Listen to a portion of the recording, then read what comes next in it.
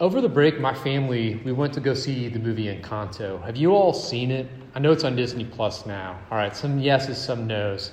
It's a really good movie. I really actually encourage you to check it out. I think it's unique amongst sort of the Disney movies that have come out recently. I'm not going to go into too much detail, but just a little summary. Right, Encanto is about this family called the Madrigal family. Everyone in the family, they possess this rare, sort of unique gift, which they're able to use to sort of bless their community. But pressure to be seen as perfect is sort of destroying the family from the inside out. It's sort of threatening to undo the town. Salvation comes to the family, and by extension the town, when members of the Madrigal family, they let their guards down. They quit pretending to be stronger than they actually are, and they step into the light, as it were, where they admit their weakness, where they're able to admit mistakes. It's at that moment that they experience sort of a breakthrough, where they sort of experience sort of salvation. What's more, Encanto, it illustrates that the good life and the happy life, sort of this blessed life, it's not found when you step outside your commitments to family or community, but it's found squarely within them. And both of these ideas, that salvation is found when we let go of pretense and we step into the light, we admit our weakness or mistakes. Salvation is found when we do that, and it's also found within sort of community. Both of those ideas are found here within this passage that Pete just read for us, right? 1 John 1, 5 to 10. Take a look at it again with me, beginning in verse 5. You can follow along with that handout that's there in your seat. Verse 5 reads, "This is the message that we've heard from him and proclaimed to you, that God is light, and in him is no darkness at all." This verse requires very little explanation, I think. Obviously, John is using figurative or metaphorical language here. When he says that God is light, he's not saying that God's a lamp or a candle or even the sun. That's not what that verse means, right? What John is saying is that God is good, that God is righteous. He tells the truth. Right? God is not evil or duplicitous. We might say he's not shady, right? That's the message, that's the point of verse 5, which brings us to verse 6.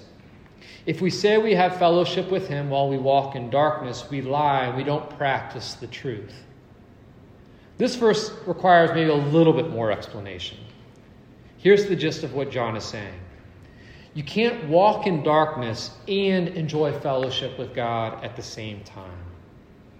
If you want to be friends with God, you need to walk in the light because God is in the light.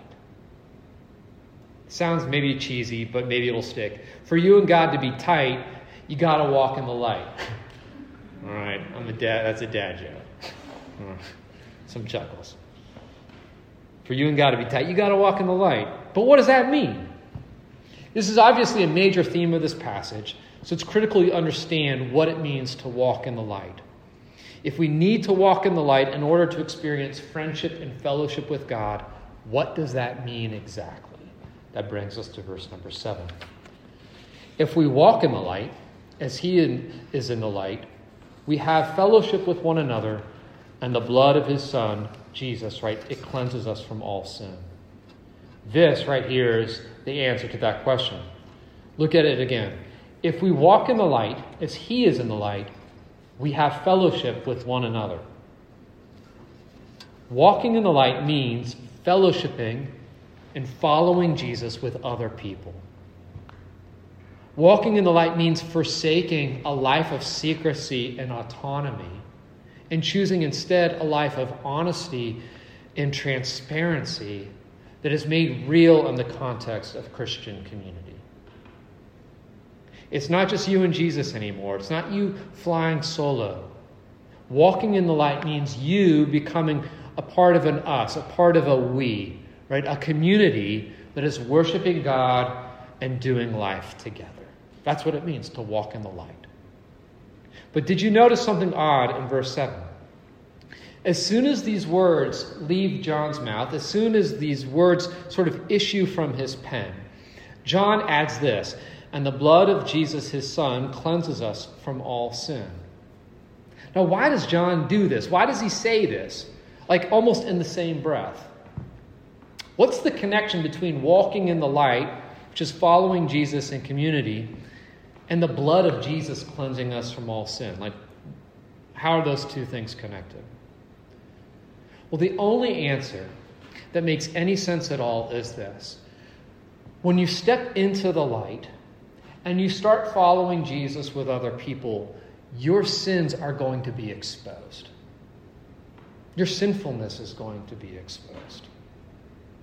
See, all that stuff that you ignored or you kept hidden, or all that stuff that was glaring, but you simply couldn't see, it's all going to come out in the light. It's all going to be revealed sort of as you start living your life with other people. See, in community, people are going to meet and experience the real you. The you that is beautiful and bears God's image, to be sure, but also the you that is broken and carries lots of baggage, that carries a lot of hurt. All your sin and suffering, all your flaws and failures, they're all going to come into the light as you walk in the light. See, on your own, which is to say in the dark, you don't have to deal with any of this. It's pretty smooth sailing all by yourself. It's frictionless, right? But now that you're in the light, your mess is going to be exposed. But not only is this okay, this is actually for your good. Because you can't fix what you don't see. And you can't heal what remains concealed. Because God is calling you into the light. He's calling you into family and community. He's doing this for your good, right? And for your restoration. He's doing this for your healing, for your shalom. Because in the light, it's not just that your sins get exposed. In the light, all of your sins, they encounter the radical love and forgiving grace of Jesus. See, this is not just like, hey, let's expose you and shame you. No, let's get this out into the open so that you can be freed of your guilt and shame, so that you can experience liberation and newness of life, so that your sins can bump into the radical grace of Jesus. Jesus who died for you, who bore sin's punishment and shame, so that you can experience reconciliation with God, so that you can experience the good life. Right? All of this takes place in the light. As I said, it's super important for you to know what walking in the light means and, therefore, what it doesn't mean. In verses 8, 9, and 10, John makes plain that walking in the light does not mean living a sinless, perfect life. John says in verse 10, if we say we've not sinned, past tense, we make God a liar and his word is not in us. Right? God who says you are a sinner and you need Jesus to die for you. Or if you say I've never sinned, you're making God a liar. Right? You're contradicting what he says.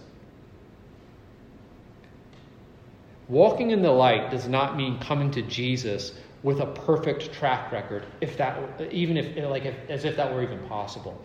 Nor does it mean living a perfect sinless life from here on out. Verse 8, John says, if we say we have no sin, meaning we have no sin now, or we have no sin anymore, we deceive ourselves, and the truth is not in us. We ought to underline this. Like, walking in the light does not mean, since becoming a Christian, you don't sin anymore. Anyone who says or thinks that is delusional, John says in verse 8.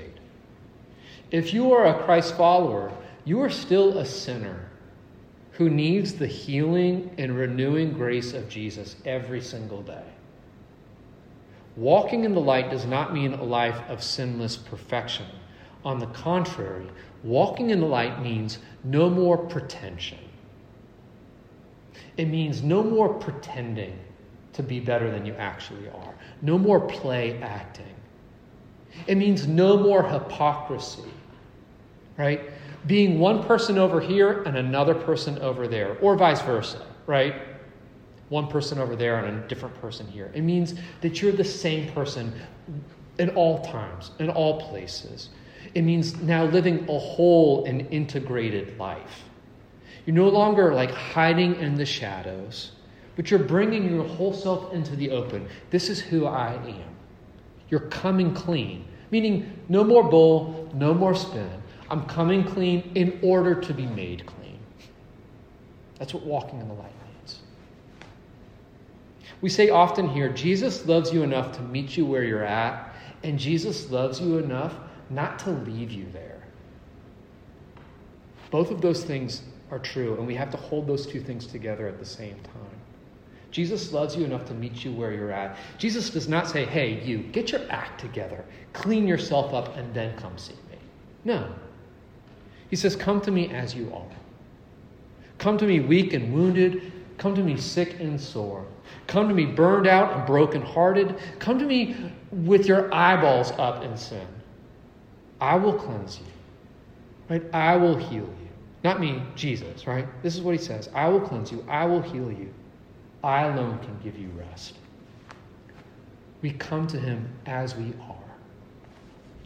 But if we come to him as we are, Jesus also promises not to leave us there.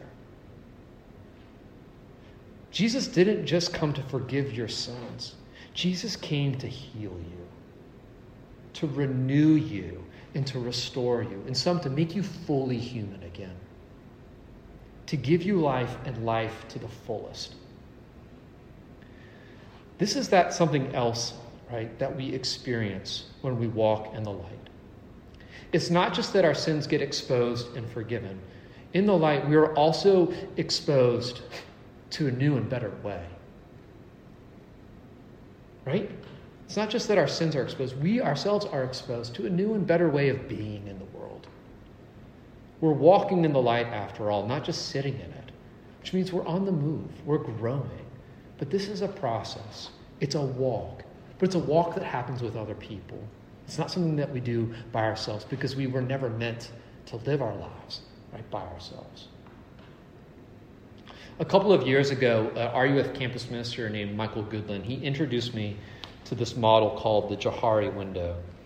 It was developed by two American psychologists named Joseph and Harry. And when you combine their names, Joe and Harry, you get Joe Harry or Johari, however you want to pronounce it. But this is their model. I like Johari. It sounds a little better than Johari, right? The principle behind the Johari window is that we experience love and intimacy, growth, and change in the light. As we enter into any relationships, there's things that I know, and there's also things that I don't know. And there's things that you know, and there's things that you don't know. And we can graph it like this, right? I know, I don't know, you don't know. As I mentioned before, we experience growth and intimacy in the light. And the goal of our relationships, in some ways, our goal of community, is to bring more and more of our lives out of the shadows and into the light. And to shrink the other boxes, as it were. And the only way we can do that is in relationship with other people. For example, there are problem areas in my life that I don't see, right? There's problems and idols and just lies that I believe that I'm not even aware that I'm doing that or believing that. But you all can see it plain as day. They're like, bro, it's like sort of that broccoli in our teeth. Like, I can't see it, but you all see it. We call these things blind spots. We all have them, right? We all have these things that are glaring, but we just don't notice. The only way that we can deal with our blind spots, the only way we can get better and experience healing in those areas of our lives is if we enter into community with other people. If we're in a community where our blind spots can be exposed and our sins and shortcomings can encounter sort of the forgiving grace of Jesus. That's the only way we can deal with that. But not only do we have blind spots, we also carry secrets, or we have facades. We can call these masks, right, that we wear. There are things about me, right, that you don't know. There are things that I struggle with that you don't know I struggle with. Not if I don't tell you. Right? There's hurt and abuse that I carry that you know nothing about if I don't tell you. Right? The only way that I'm going to experience healing and hope in those areas of my life is if I bring them into the light, if I share them with another person. If I can find people that I can be real with and tell my secrets to. It's the only way that I'm going to experience healing in those dimensions, right? And it's not just me, it's you too. As one counselor told me, you will never grow in an area of your life that is hidden from other people. You just won't. You're never going to grow in an area of your life that other people don't know about. We need to bring our secrets into the light. We need to come into a community where we can be fully known. Finally, there are things in my life that I don't see or understand. There are things that you don't see or understand. But God sees it. Right? Because He knows it all. God sees everything there is about us, the good and the bad, the known and the unknown to us, what's mysterious. And here's what's remarkable. Here's what's really good news. God sees it all, and He says yes to you. Right? He sees it all, and He says, yes, I'm for you. See, yours and my biggest fear, I bet, is that someone would see all of, my biggest fear is that someone would see all of me, warts and all, and run away. Repulsed. To see all of me and reject me. That's a huge fear. I don't think I'm alone. But my greatest desire, and I bet your desire too, is to be fully seen, to be fully known, and to be fully loved and embraced. That sounds like heaven. To be fully known and be fully loved. And that is what this community called the church is meant to be a foretaste of. Not heaven in its entirety, but a little glimpse, a little taste. A community where there's no more pretense. A community where we can come as we are. Where our sins are exposed and they encounter the forgiving grace of Jesus. A community where we can be fully seen and fully known and fully loved, where our blind spots are healed and our secrets are shared. We're loved, forever. That's what this is meant to be a foretaste of. It's where you're meant to begin to experience the good life. There's maybe some objections.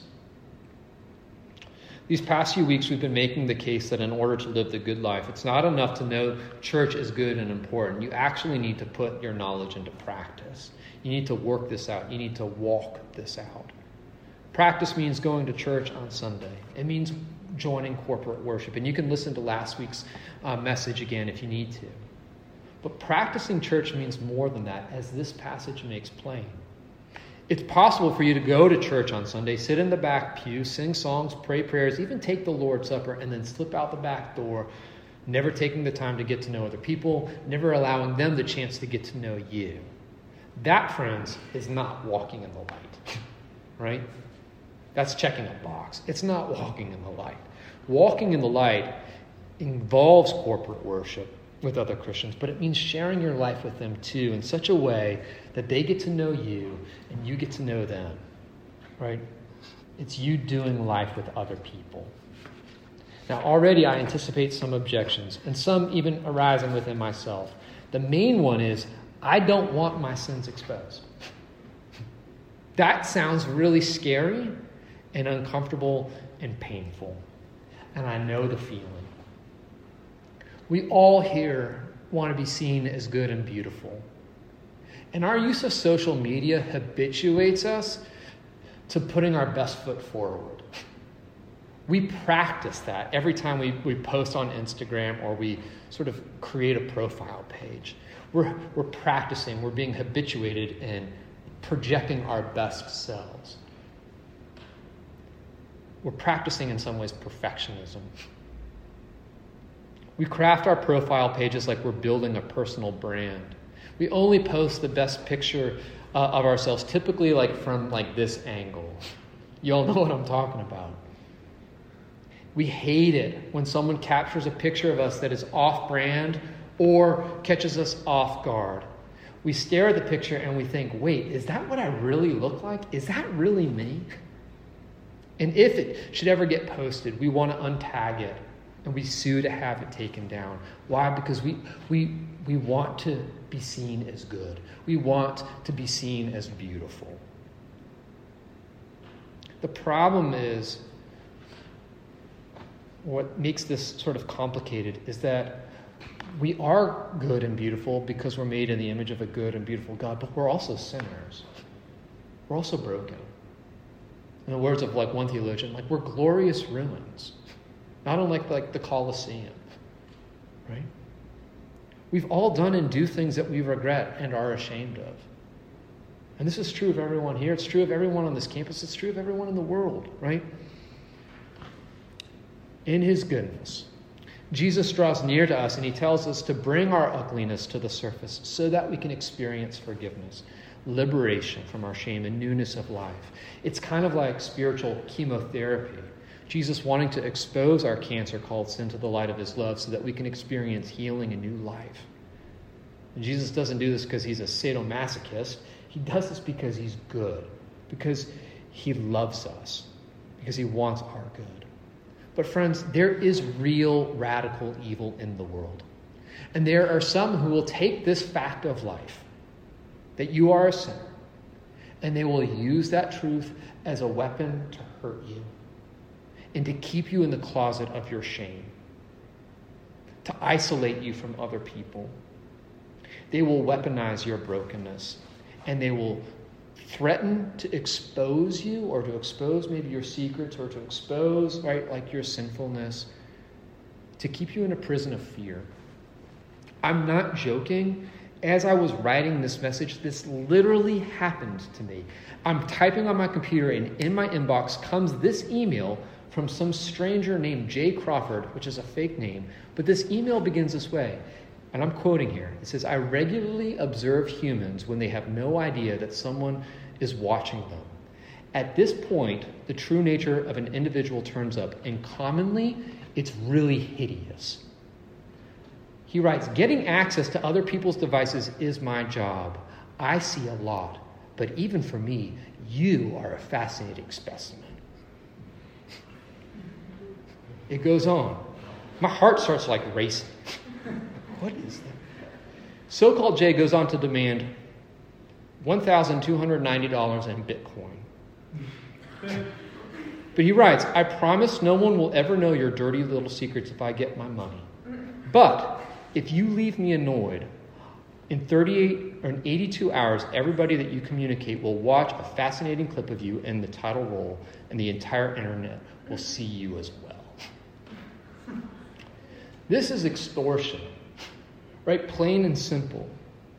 But the reason why scams like this work, and the reason why our heart starts racing when we see it, is because we all know. We all know. Right? That there are things that we've done in our lives that we're not proud of. That there are things in our life that we're ashamed of, and maybe this Jay Crawford has access to it. Might expose it. This fear that if the truth comes out, we're going to be seen as ugly and unlovable. Trolls like Jay exploit this. In our cancel culture, it exacerbates it. Cancel culture is a modern-day form of Phariseeism. Pharisees were contemporaries of Jesus. They were religiously zealous. They were perfectionistic. They had an air of superiority. They were harsh in their treatment and judgment of other people. And ultimately, they were hypocrites because they could see splinters in the eyes of other people, but they couldn't notice the log in their own. Now, Jesus aimed some of his harshest criticism at the Pharisees, and I think he would do the same today, right? Leveling it against sort of cancel culture. Because here's the thing, as we do life together, if we step into the light and we begin to come as we are, it's inevitable that we are going to say and do some things that are hurtful and harmful. Not on purpose, it's just going to happen. Inevitably, we are going to make mistakes. As we do this sort of dance called life and community, we will step on people's toes. It's going to happen. We're going to have to say sorry, and we're going to have to seek forgiveness. But rather than seeing these as opportunities for growth, and rather than seeing these as opportunities for grace, cancel culture, it resorts to punishment and shame. It calls people out rather than calling them in. It exposes sin. It exposes mistakes, not to heal, but to hurt, to punish, to silence. It drives people into secrecy and hiding, and it annihilates trust and good faith. It is antithetical to the way of Jesus, and it is antithetical to the kind of community that he wants us to indwell. There's no room for it in Christian community. Absolutely none. What Jesus is calling you to is a countercultural way of life. He's calling you to be an outpost of goodness and grace in a culture of retribution and shame. He's calling you to be an outpost of truth and love in a culture of outrage and cancellation. And this is going to take courage. To use the words of Teddy Roosevelt, it's going to require some daring greatly. In a famous 1910 speech, he said, "It's not the critic who counts. It's not the man who points out how the strong man stumbles or where the doer of deeds could have done better. No, the credit belongs to the man who's in the arena. I want you all to hear, who's in the light. The one who strives valiantly, who errs and comes up short again and again, because there's no effort without error or shortcoming." I think Jesus would add an amen to most of that speech. But he would up sort of Roosevelt's ante. Because the reward for those who brave the arena, the reward for those who step into the light, it's more than just high achievement. If you do this, you get the good life. If you're willing to do this, you get life as it was meant to be lived. And to live this kind of life, you don't need to be perfect, but you do need to let go of pretense. You need to come as you are, and you need to encounter a God who will not leave you there. This takes courage. But walking in the light also requires grace. It takes grace. See, Jesus presupposes that there is sin and suffering in the church. In the church, there are wounded people wounding others. There's people like you. Verses 8, 9, and 10 in our passage make that clear as day. There's sin in the church. There's suffering in the church. It's not unlike a hospital. In UVM Medical Center, you're going to find a bunch of broken people. You're going to find a bunch of sickness and disease, people who are dying. But that's not all you're going to find at UVM's Medical Center. In the same place, you're also going to encounter people who are being made whole again. You're going to encounter people being cured of their illness. You're going to find people who are getting a new lease on life. People encountering hope. That's there too. That exists in the church. All of that exists in the church. Walking in the light requires bravery, but it also requires grace. A grace that can desire perfection, but is patient and okay with a painful and sometimes bloody process. Grace that makes room for others, even as you ask and expect them to make room for you. Grace, friends, to say sorry when we hurt other people, which we will. And grace to show forgiveness when others hurt us, which they will. Finally, walking in the light takes a sense of humor. See, as we walk in the light, our sins, past, present, and future, are going to be exposed. And sometimes the best thing that we can do is just laugh at them. Like, wow, that was really stupid. I can't believe I did that. That was foolish. I'm sorry.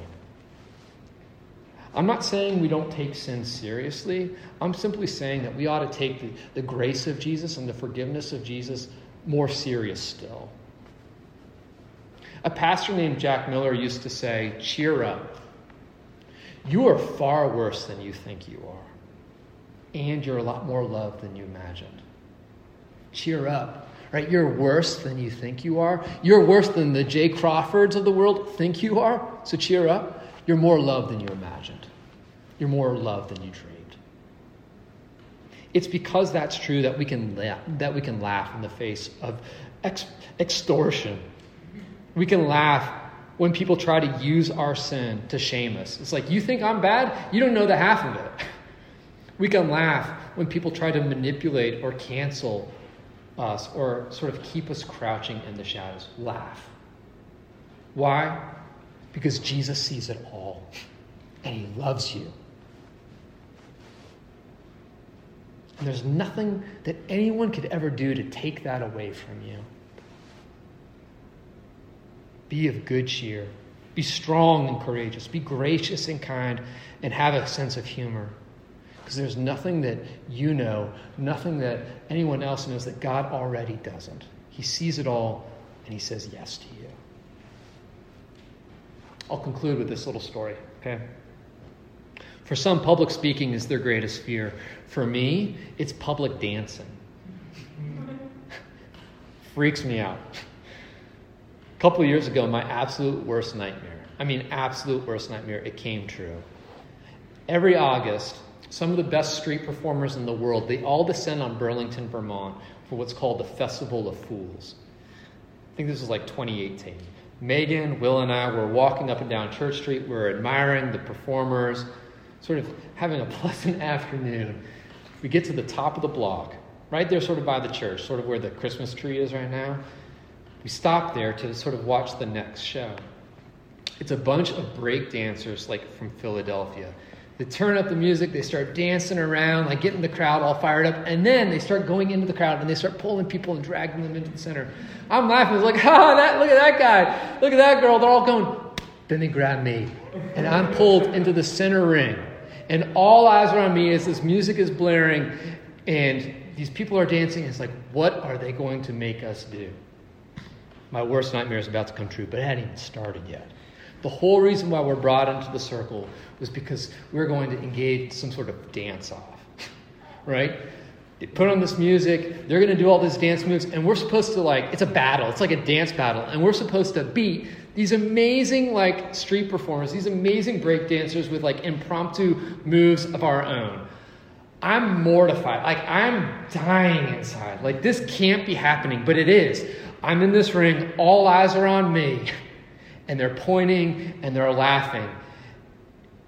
It's my worst nightmare.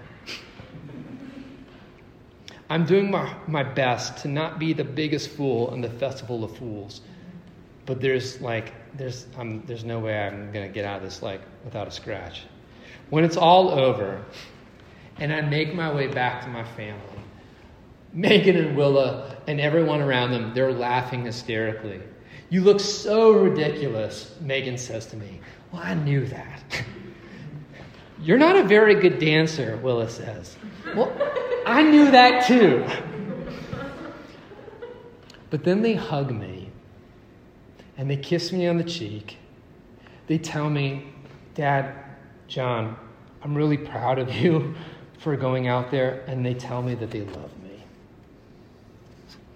Y'all, that August afternoon, I survived my worst nightmare. It came true. I was exposed for the horrible dancer that I am, for the fool that I am.